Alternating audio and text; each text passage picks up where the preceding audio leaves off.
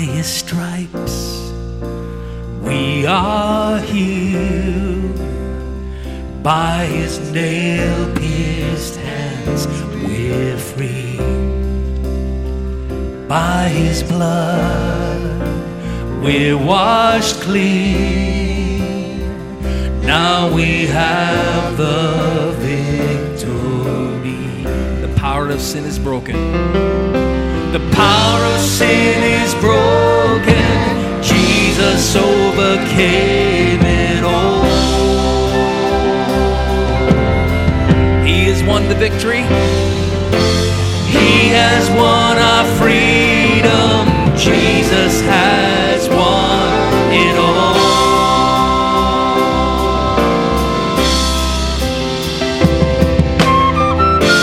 Hallelujah. You have won the victory.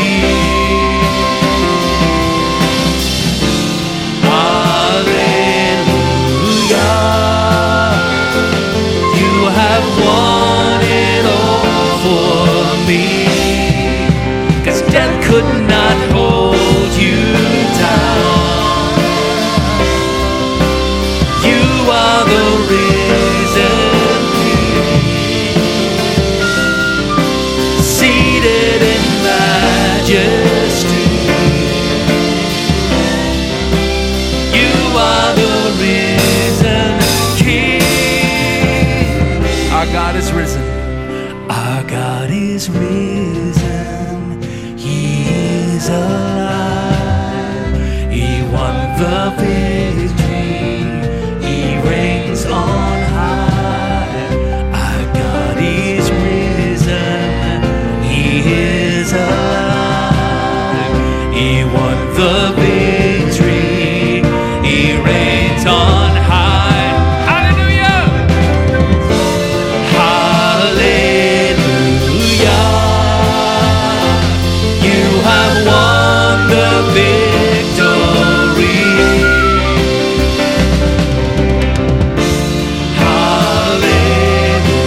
Hallelujah. You have won it all for me. 'Cause death could not hold you down. You are the risen King. Seated in majesty. You are the risen King. 'Cause death could not hold you down. 'Cause death could not hold you down. You are the risen King. Seated in majesty. You are the risen King.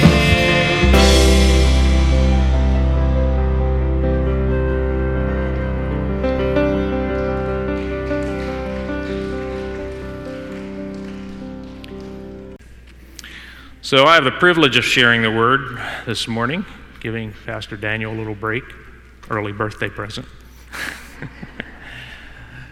And this morning we are going to continue a series of messages on the resurrection of Jesus Christ. Pastor Daniel just came to the conviction a few weeks ago that this season should contain more than just one or two messages about the resurrection.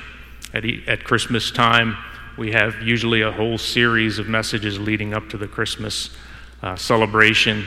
And so at Easter, following the celebration of Resurrection Sunday, and every Sunday really is Resurrection Sunday, that's why we're gathered on this day of the week.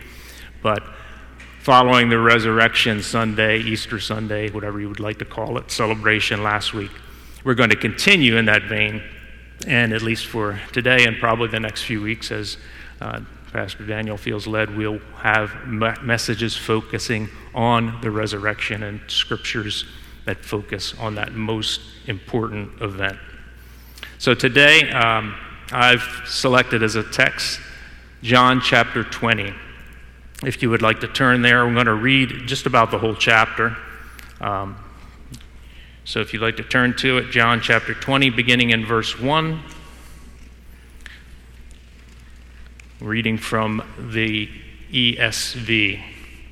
Now on the first day of the week, Mary Magdalene came to the tomb early while it was still dark and saw that the stone had been taken away from the tomb. So she ran and went to Simon Peter and the other disciple, the one whom Jesus loved, and said to them, "They have taken the Lord out of the tomb, and we do not know where they have laid him." So Peter went out with the other disciple, and they were going toward the tomb. Both of them were running together. But the other disciple outran Peter and reached the tomb first. And stooping to look in, he saw the linen cloths lying there, but he did not go in. Then Simon Peter came, following him, and went into the tomb.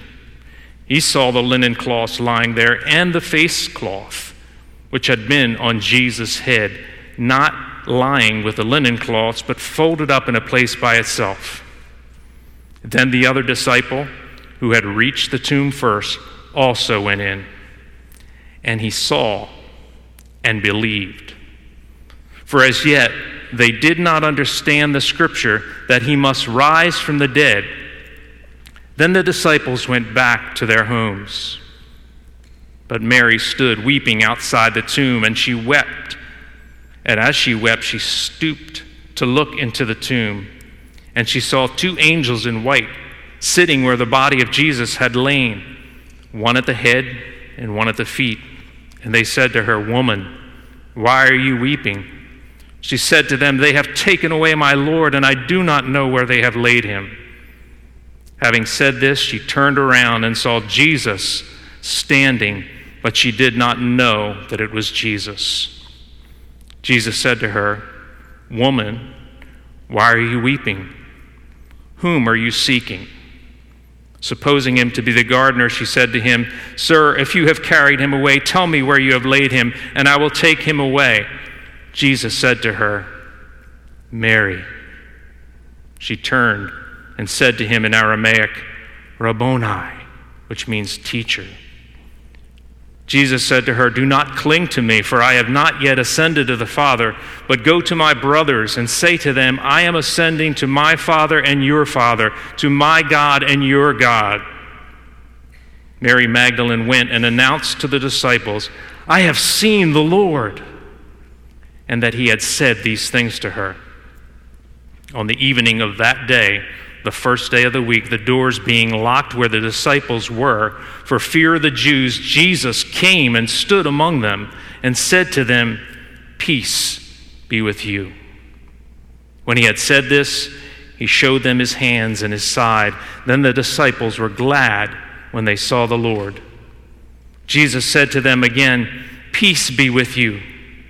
As the Father has sent me, even so I am sending you." And when he had said this, he breathed on them and said to them, "Receive the Holy Spirit. If you have forgiven the sins of any, they are forgiven them. If you withhold forgiveness from any, it is withheld." Now Thomas, one of the 12, called the twin, was not with them when Jesus came. So the other disciples told him, "We have seen the Lord." But he said to them, "Unless I see in his hands the mark of the nails, and place my finger into the mark of the nails, and place my hand into his side, I will never believe." 8 days later, the disciples were inside again, and Thomas was with them. Although the doors were locked, Jesus came and stood among them and said, "Peace be with you." Then he said to Thomas, "Put your finger here and see my hands, and put out your hand and place it on my side. Do not disbelieve, but believe." Thomas answered him, "My Lord and my God." Jesus said to him, "Have you believed because you have seen me? Blessed are those who have not seen and yet have believed." Lord, bless your word to our hearts and our understanding in Jesus' name. Amen. Back Back a number of years ago, Donna and I took a vacation to the Smoky Mountains, Tennessee, Gatlinburg, Pigeon Forge area. And as we drove into the area, we saw one of those tourist information places on the road where you can buy tickets for various attractions and get brochures and that sort of thing. And so we stopped and we went in, and there we saw an opportunity to get 2 free tickets to Dollywood, a place where we had thought we would like to go. So we said, hey, let's do it. What's involved? Well, we found out that all we needed to do to get these 2 free tickets was to attend a presentation. You know where this is going. It was for a timeshare. Now, I have heard folks who had gone to timeshare presentations that were kind of low-key, not too high pressure. They sat through them, got their free gift or their offer or whatever it was. That was not the case with this. We went in and spent probably 2 to 2.5 hours under 3 different salespeople, each one progressively more aggressive and high pressure. No, we don't want to. Well, by the time the third person came, the first guy was pretty low-key, but the third person, a young woman, was very aggressive and even rude. And after saying no 100 times, I couldn't take it any longer, and so I guess I was a little rude myself and out of character. I said, "What part of no do you not understand?" Little rude, little out of character, but it ended the discussion. We got our voucher and our free tickets and went to Dollywood a few days later.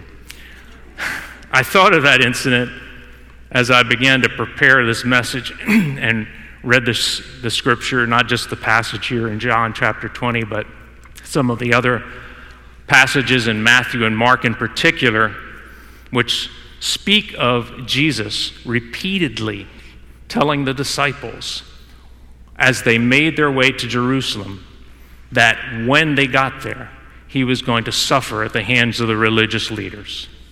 He was going to die, and that he would rise again.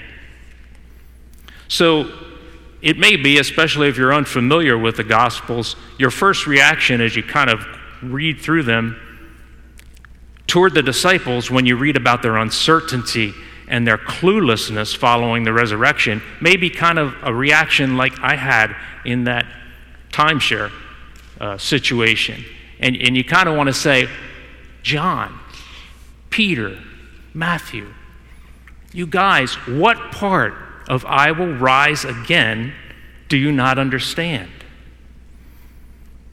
But in all fairness, that would be a little harsh. It would be a little harsh because they were distraught on that morning and the days before, after the crucifixion. They were confused. And if you read the 24th chapter of Luke, in the account of the 2 disciples that Jesus encountered on the road to Emmaus, you find that somehow, however it happened, his identity was kept from them. It may have been supernatural, probably was. So it's probably not that hard to understand why they were so confused and clueless. Here in chapter 20 of John's Gospel, we have 3 of the disciples mentioned by name: Peter, John, and late in the chapter, Thomas, and the follower of Jesus, Mary Magdalene. We see how they reacted in the case of Peter, John, and Mary on that first day, that morning of the resurrection, and later that evening, and then with Thomas 8 days later. We see in this passage how faith grows among the disciples, how they go from here to here with regard to the resurrection of Jesus. Now we're going to focus primarily on the first 9 verses of this passage, or 10 verses, but we'll touch on all of the chapter to some extent, at least at the end. I'm titling this message, The 3 Sauls of the Resurrection, S-A-W, Saul, the past tense of C. The 3 Sauls of the resurrection, and you'll see as we get into this passage why I call it that. So let's look at our text.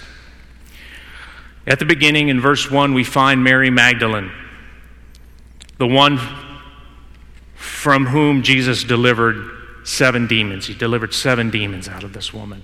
She was a devoted follower and disciple of Jesus. She loved him deeply for what he had done for her and for who he was. We see in the previous chapter, at the end of chapter 19 of John's Gospel, that Mary was among those, along with Mary, the mother of Jesus, and John, who stood by Jesus until the very end. They were there at the cross. They watched him take his last breath. Now she returns to the tomb. Early in the morning on the 3rd day, while it's still dark, she sees that the tomb is empty, and immediately she takes off to tell Peter and John what she has discovered. But we see here that it's not with hopeful expectation or hopeful excitement that she goes and tells them, but rather with deep concern and distress. Her first thoughts are that they have taken away his body. Now, we can't really know for sure who they are in Mary's mind. It may be that she thought that there were those who were enemies of Jesus who for some reason came and took his body away, perhaps to desecrate it.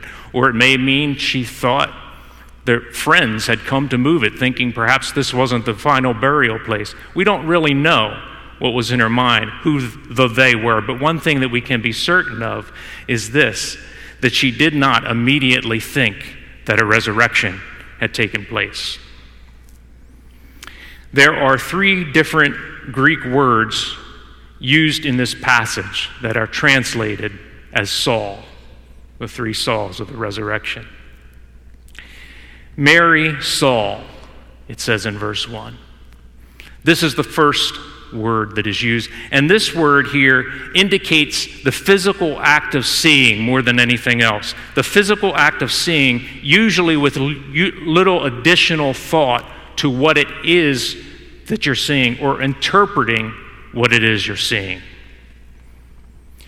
For example, let's say that you get up in the morning after arriving home very late the night before and having very little sleep. You look out your door after you get your coffee and your driveway is empty. You parked your car there the night before, and now it's gone.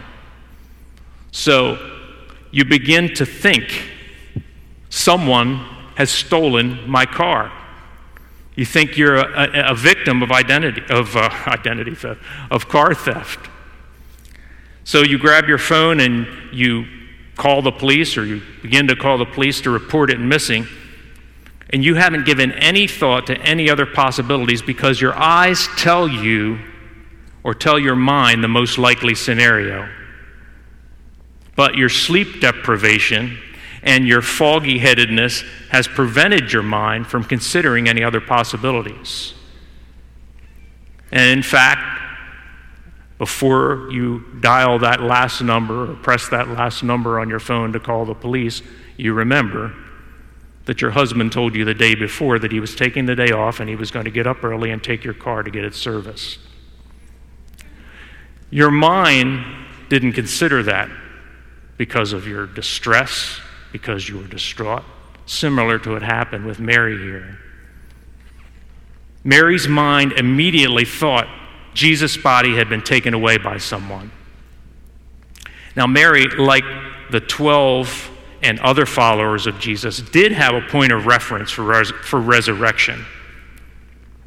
The point of reference was, historically, there were 3 resurrections recorded in the Old Testament by Elijah and Elisha, and during the ministry of Jesus, 3 resurrections that he had performed, with Lazarus, the widow's son, and Jairus' daughter.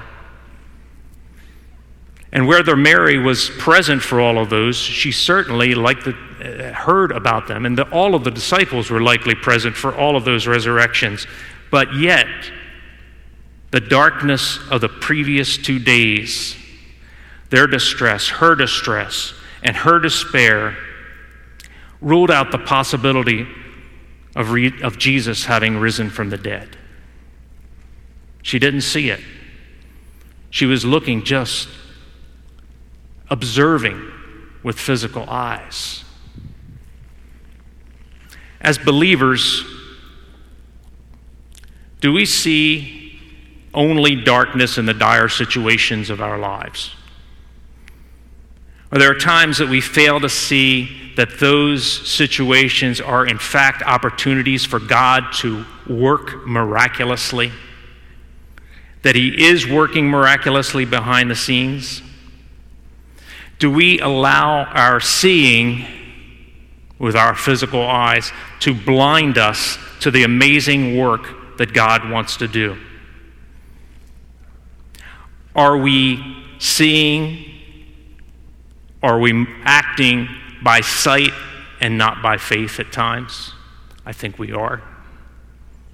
Do we fail to understand that, and this is a cliche, but one that is full of truth, that the deepest disappointments in our lives can be His appointments, that He's working even when we don't see it, and that the resurrected Christ is on the other side of those dire times, and also in the midst of them, holding us in the palm of His hands, promising to walk through the fire with us, and promising ultimately to make all things new.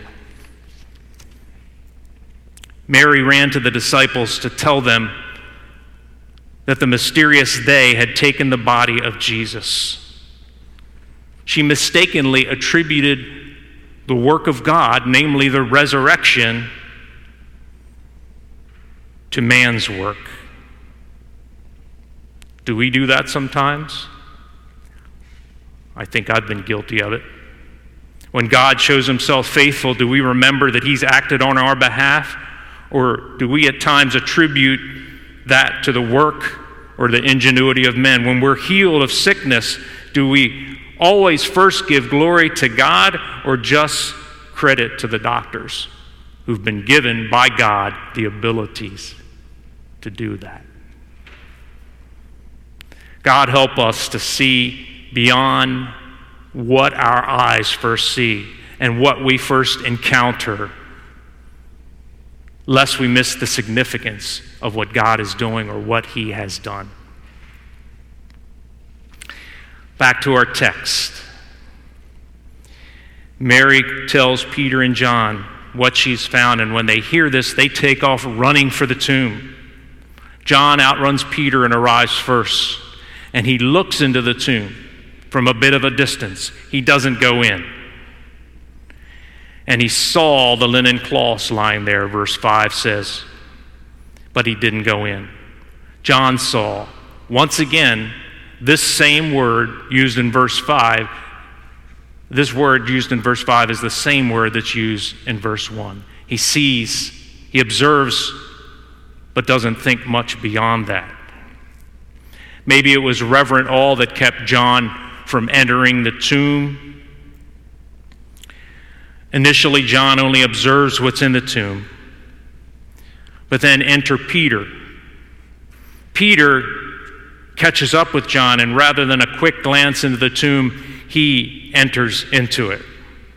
And if you know about Peter from reading the Gospels, you don't find it surprising at all that once he caught up with John, that he probably went barreling past him into that tomb to see what he could see in his impetuousness and in his love for Jesus.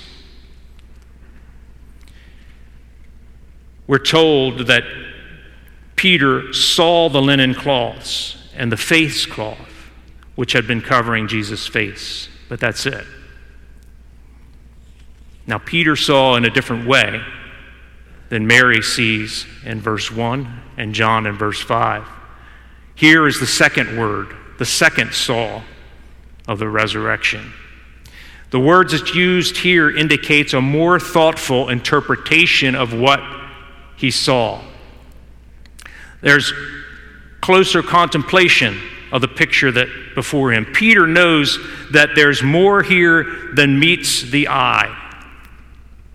but he can't seem to fully comprehend what it is. Still, in his grief, in his fear, and in his guilt, he knew there was something more, but perhaps he couldn't bring himself to believe it. Why? Because just days before, he denied the Lord 3 times.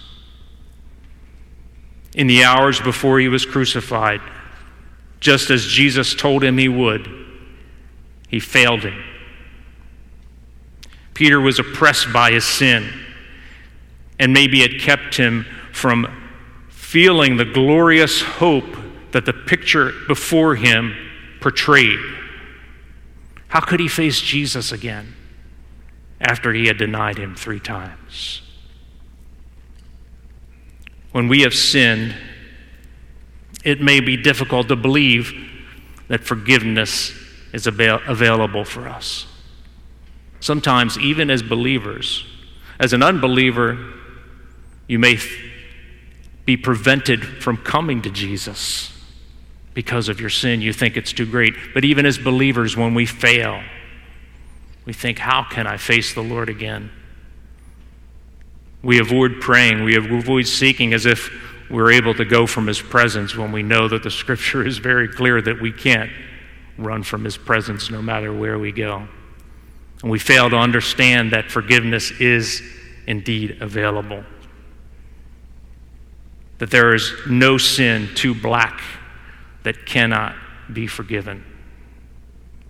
King David wrote in Psalm 51, "Purge me with hyssop, and I will be clean. Wash me, and I shall be whiter than snow.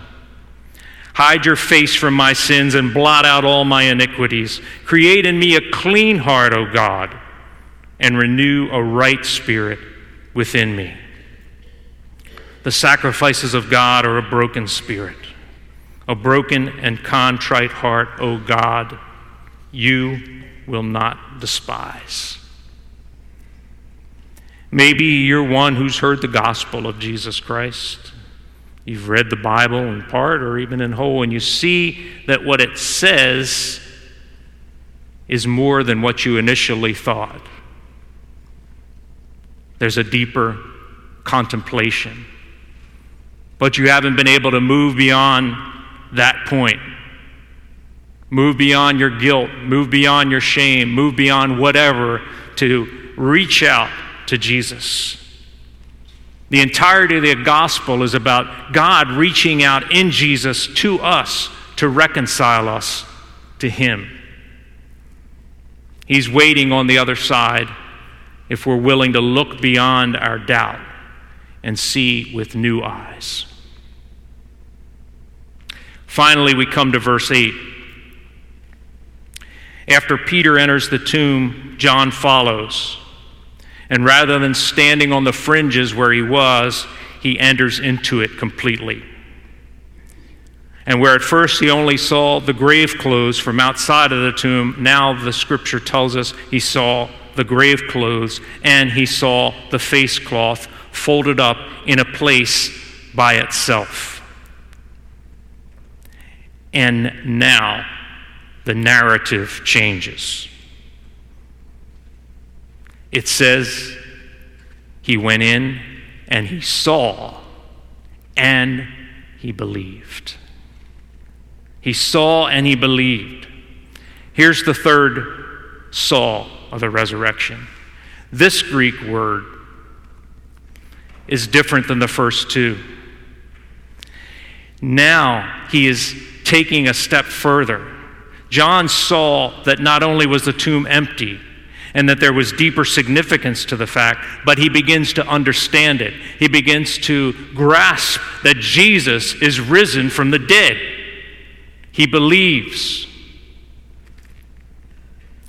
To paraphrase, in part at least, Scottish minister and commentator Alexander Maclaren, one of my favorite commentators, he writes this regarding John's thoughts. This may be what was going through his mind. No hostile hands had been in the tomb, or there would not have been this deliberation, meaning that the grave clothes would not have been lying somewhat neatly and the face cloth folded neatly. There would not have been this deliberation, nor would it have been friendly hands who did it, or there would not have been such dishonor to the sacred dead as to carry away the body nude. What did it mean? Could Jesus himself have done for himself what he had bade the disciples to do for Lazarus? Namely, when Jesus raises Lazarus from the dead, as recorded in John's Gospel in the 11th chapter, Lazarus comes out of the tomb and Jesus orders the disciples, or tells the disciples, to remove the grave clothes from him. Could Jesus himself have done that for himself? Could Jesus have laid aside the garments of the grave as needing them no more? Perhaps John thought. They have taken away, Mary said. What if it were not they, but he, Jesus? No trace of hurry or struggle was there. He did not go out with haste, nor go by flight, but calmly, deliberately, in the majesty of his lordship over death, he rose from his slumber and left order in the land of confusion. Now John saw differently, with eyes of faith. The word for saw here gives prominence to the discerning mind. He understood. Here, seeing is believing. Verse 9 explains that the disciples had not yet understood the scripture that Jesus must rise from the dead. Whatever the reason, that now all begins to change. For all of us as Jesus followers, we have experienced a day when the light bulb went off in our lives. A day when we began to understand that there's more to life than only what we see or what we observe, more to life than our five senses can detect. We, each of us, came to a place where we saw with new eyes and understood that Jesus is who he said he was, and that he died for our sins and was raised from the dead, and so we too can have new life. Jesus calls us to continually, as believers, see with new eyes, with understanding that he is still the risen Christ who has ascended to heaven and is interceding for us and at work in our lives. Mary remains at the tomb. In her intense grief, she sees two angels through tear-filled eyes who speak to her. It's an amazing thing that she sees two angels and seems almost unmoved by them. She's in such grief over what she has perceived has happened. And they speak to her. And then through those same tear-filled eyes, she sees Jesus, but still his identity is hidden from her. She perceives that he may be the gardener and says, "Tell me where you've taken him so that I may go and take him away." And then he says to her, "Mary." He speaks her name. He speaks her name, and she knows it's the Lord. He knows each of our names, as he did Mary's, and speaks and brings us peace. It's apparent that Mary clings to him physically as one she deeply loves, whom she doesn't want to lose again. But Jesus' words to her is this: "Do not cling to me, for I have not yet ascended to the Father." And it indicates that the relationship that she had with Jesus would no longer be the same. The relationship that he had with his disciples and all his followers would no longer be the same, and yet it would be much more satisfying than before, because now, through his death and resurrection, he's brought into a relationship with the Father all those who believe in him, and made them children of God, and given them access to the Father by his grace. Then finally, on the evening of the same day, to dispel any doubt and fear, Jesus appears to his disciples in his resurrected and glorified body. This resurrection was different from any that he had performed or any that Elijah or Elisha performed, because Lazarus and all those who were raised from the dead were raised in the body that they had as they walked on the earth, and they would die again. But Jesus' resurrection was different. He was in a new and glorified body that would never die again. And his promise to us is we will have that same kind of body one day. He appears to the disciples, gathered behind locked doors for fear of the Jews, and he says to them, "Peace be with you." Before he departed, before he was crucified, he said, "My peace I give to you," to his disciples, not as the world gives. Now he comes to them and he says, "Peace be with you." Peace. Don't be afraid anymore. You don't need to stand behind locked doors. Nothing that can befall you unless my Father allows it. Peace be with you. Peace be with you. We have peace with God, the Apostle Paul would write later, through our Lord Jesus Christ. So many dimensions of that peace that he speaks to them. But when he sees them and he commissions them and he breathes the Holy Spirit on them, Thomas is not among them. And when he hears from the others that they've seen the Lord, he said, "Nope, I won't believe it. Unless I see the wounds in his hands and in his side, unless I touch them, I won't believe it." 8 days later, Jesus obliges Thomas, even in his unbelief.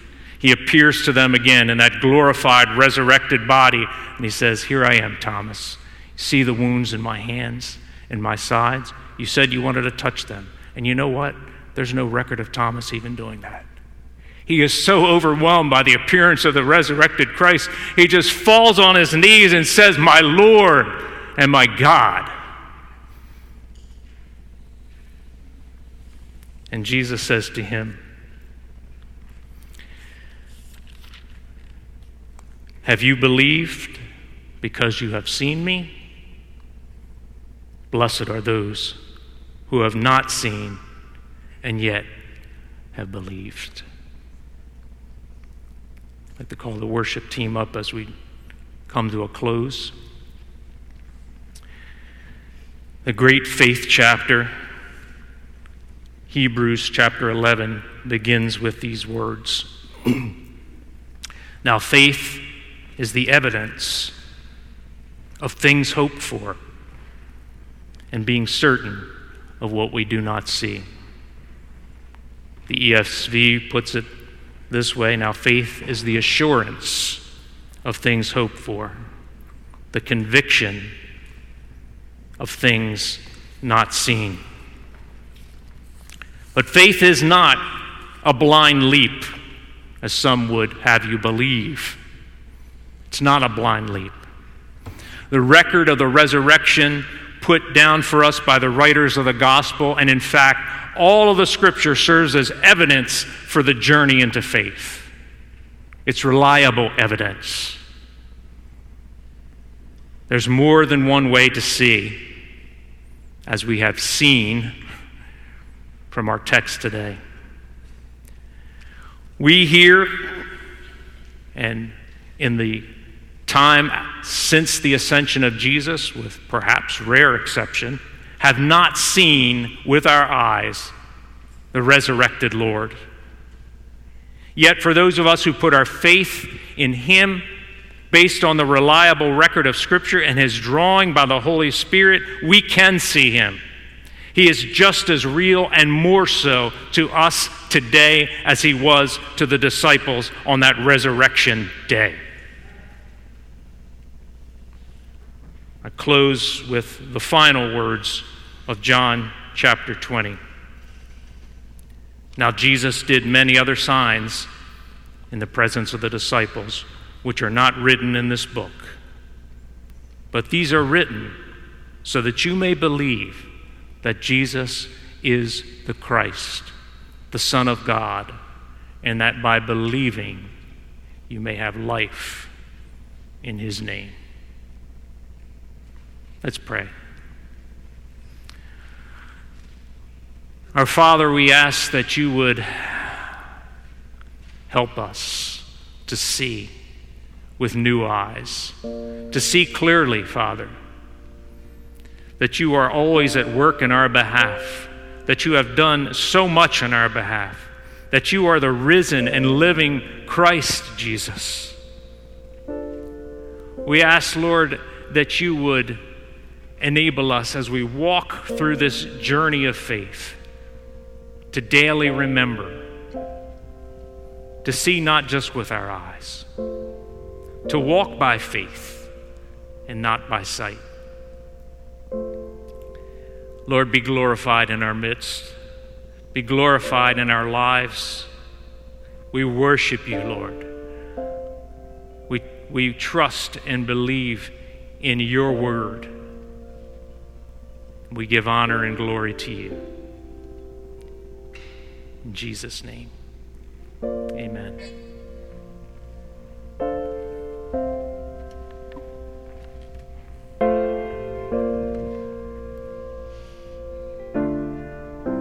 Let's rise to our feet. Our Father everlasting, the all-creating one, God Almighty,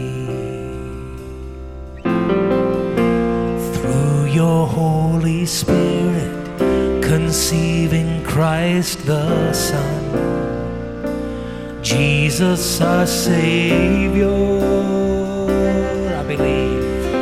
I believe in God our Father. I believe in Christ the Son. I believe in the Holy Spirit. Our God is three in one. I believe in the resurrection, that we will rise again. For I believe in the name of Jesus.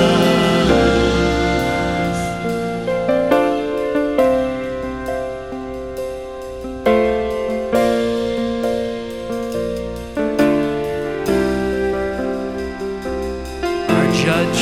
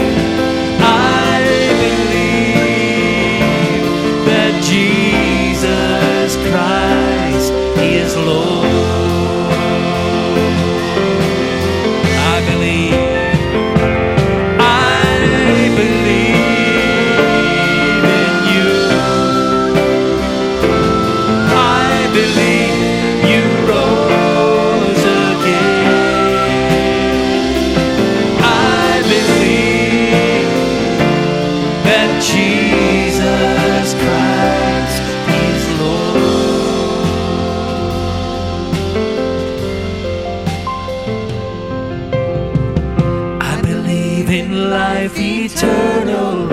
I believe in the virgin birth. I believe in the saints' communion and in your holy church. I believe in the resurrection when Jesus comes again. For I believe in the name of Jesus.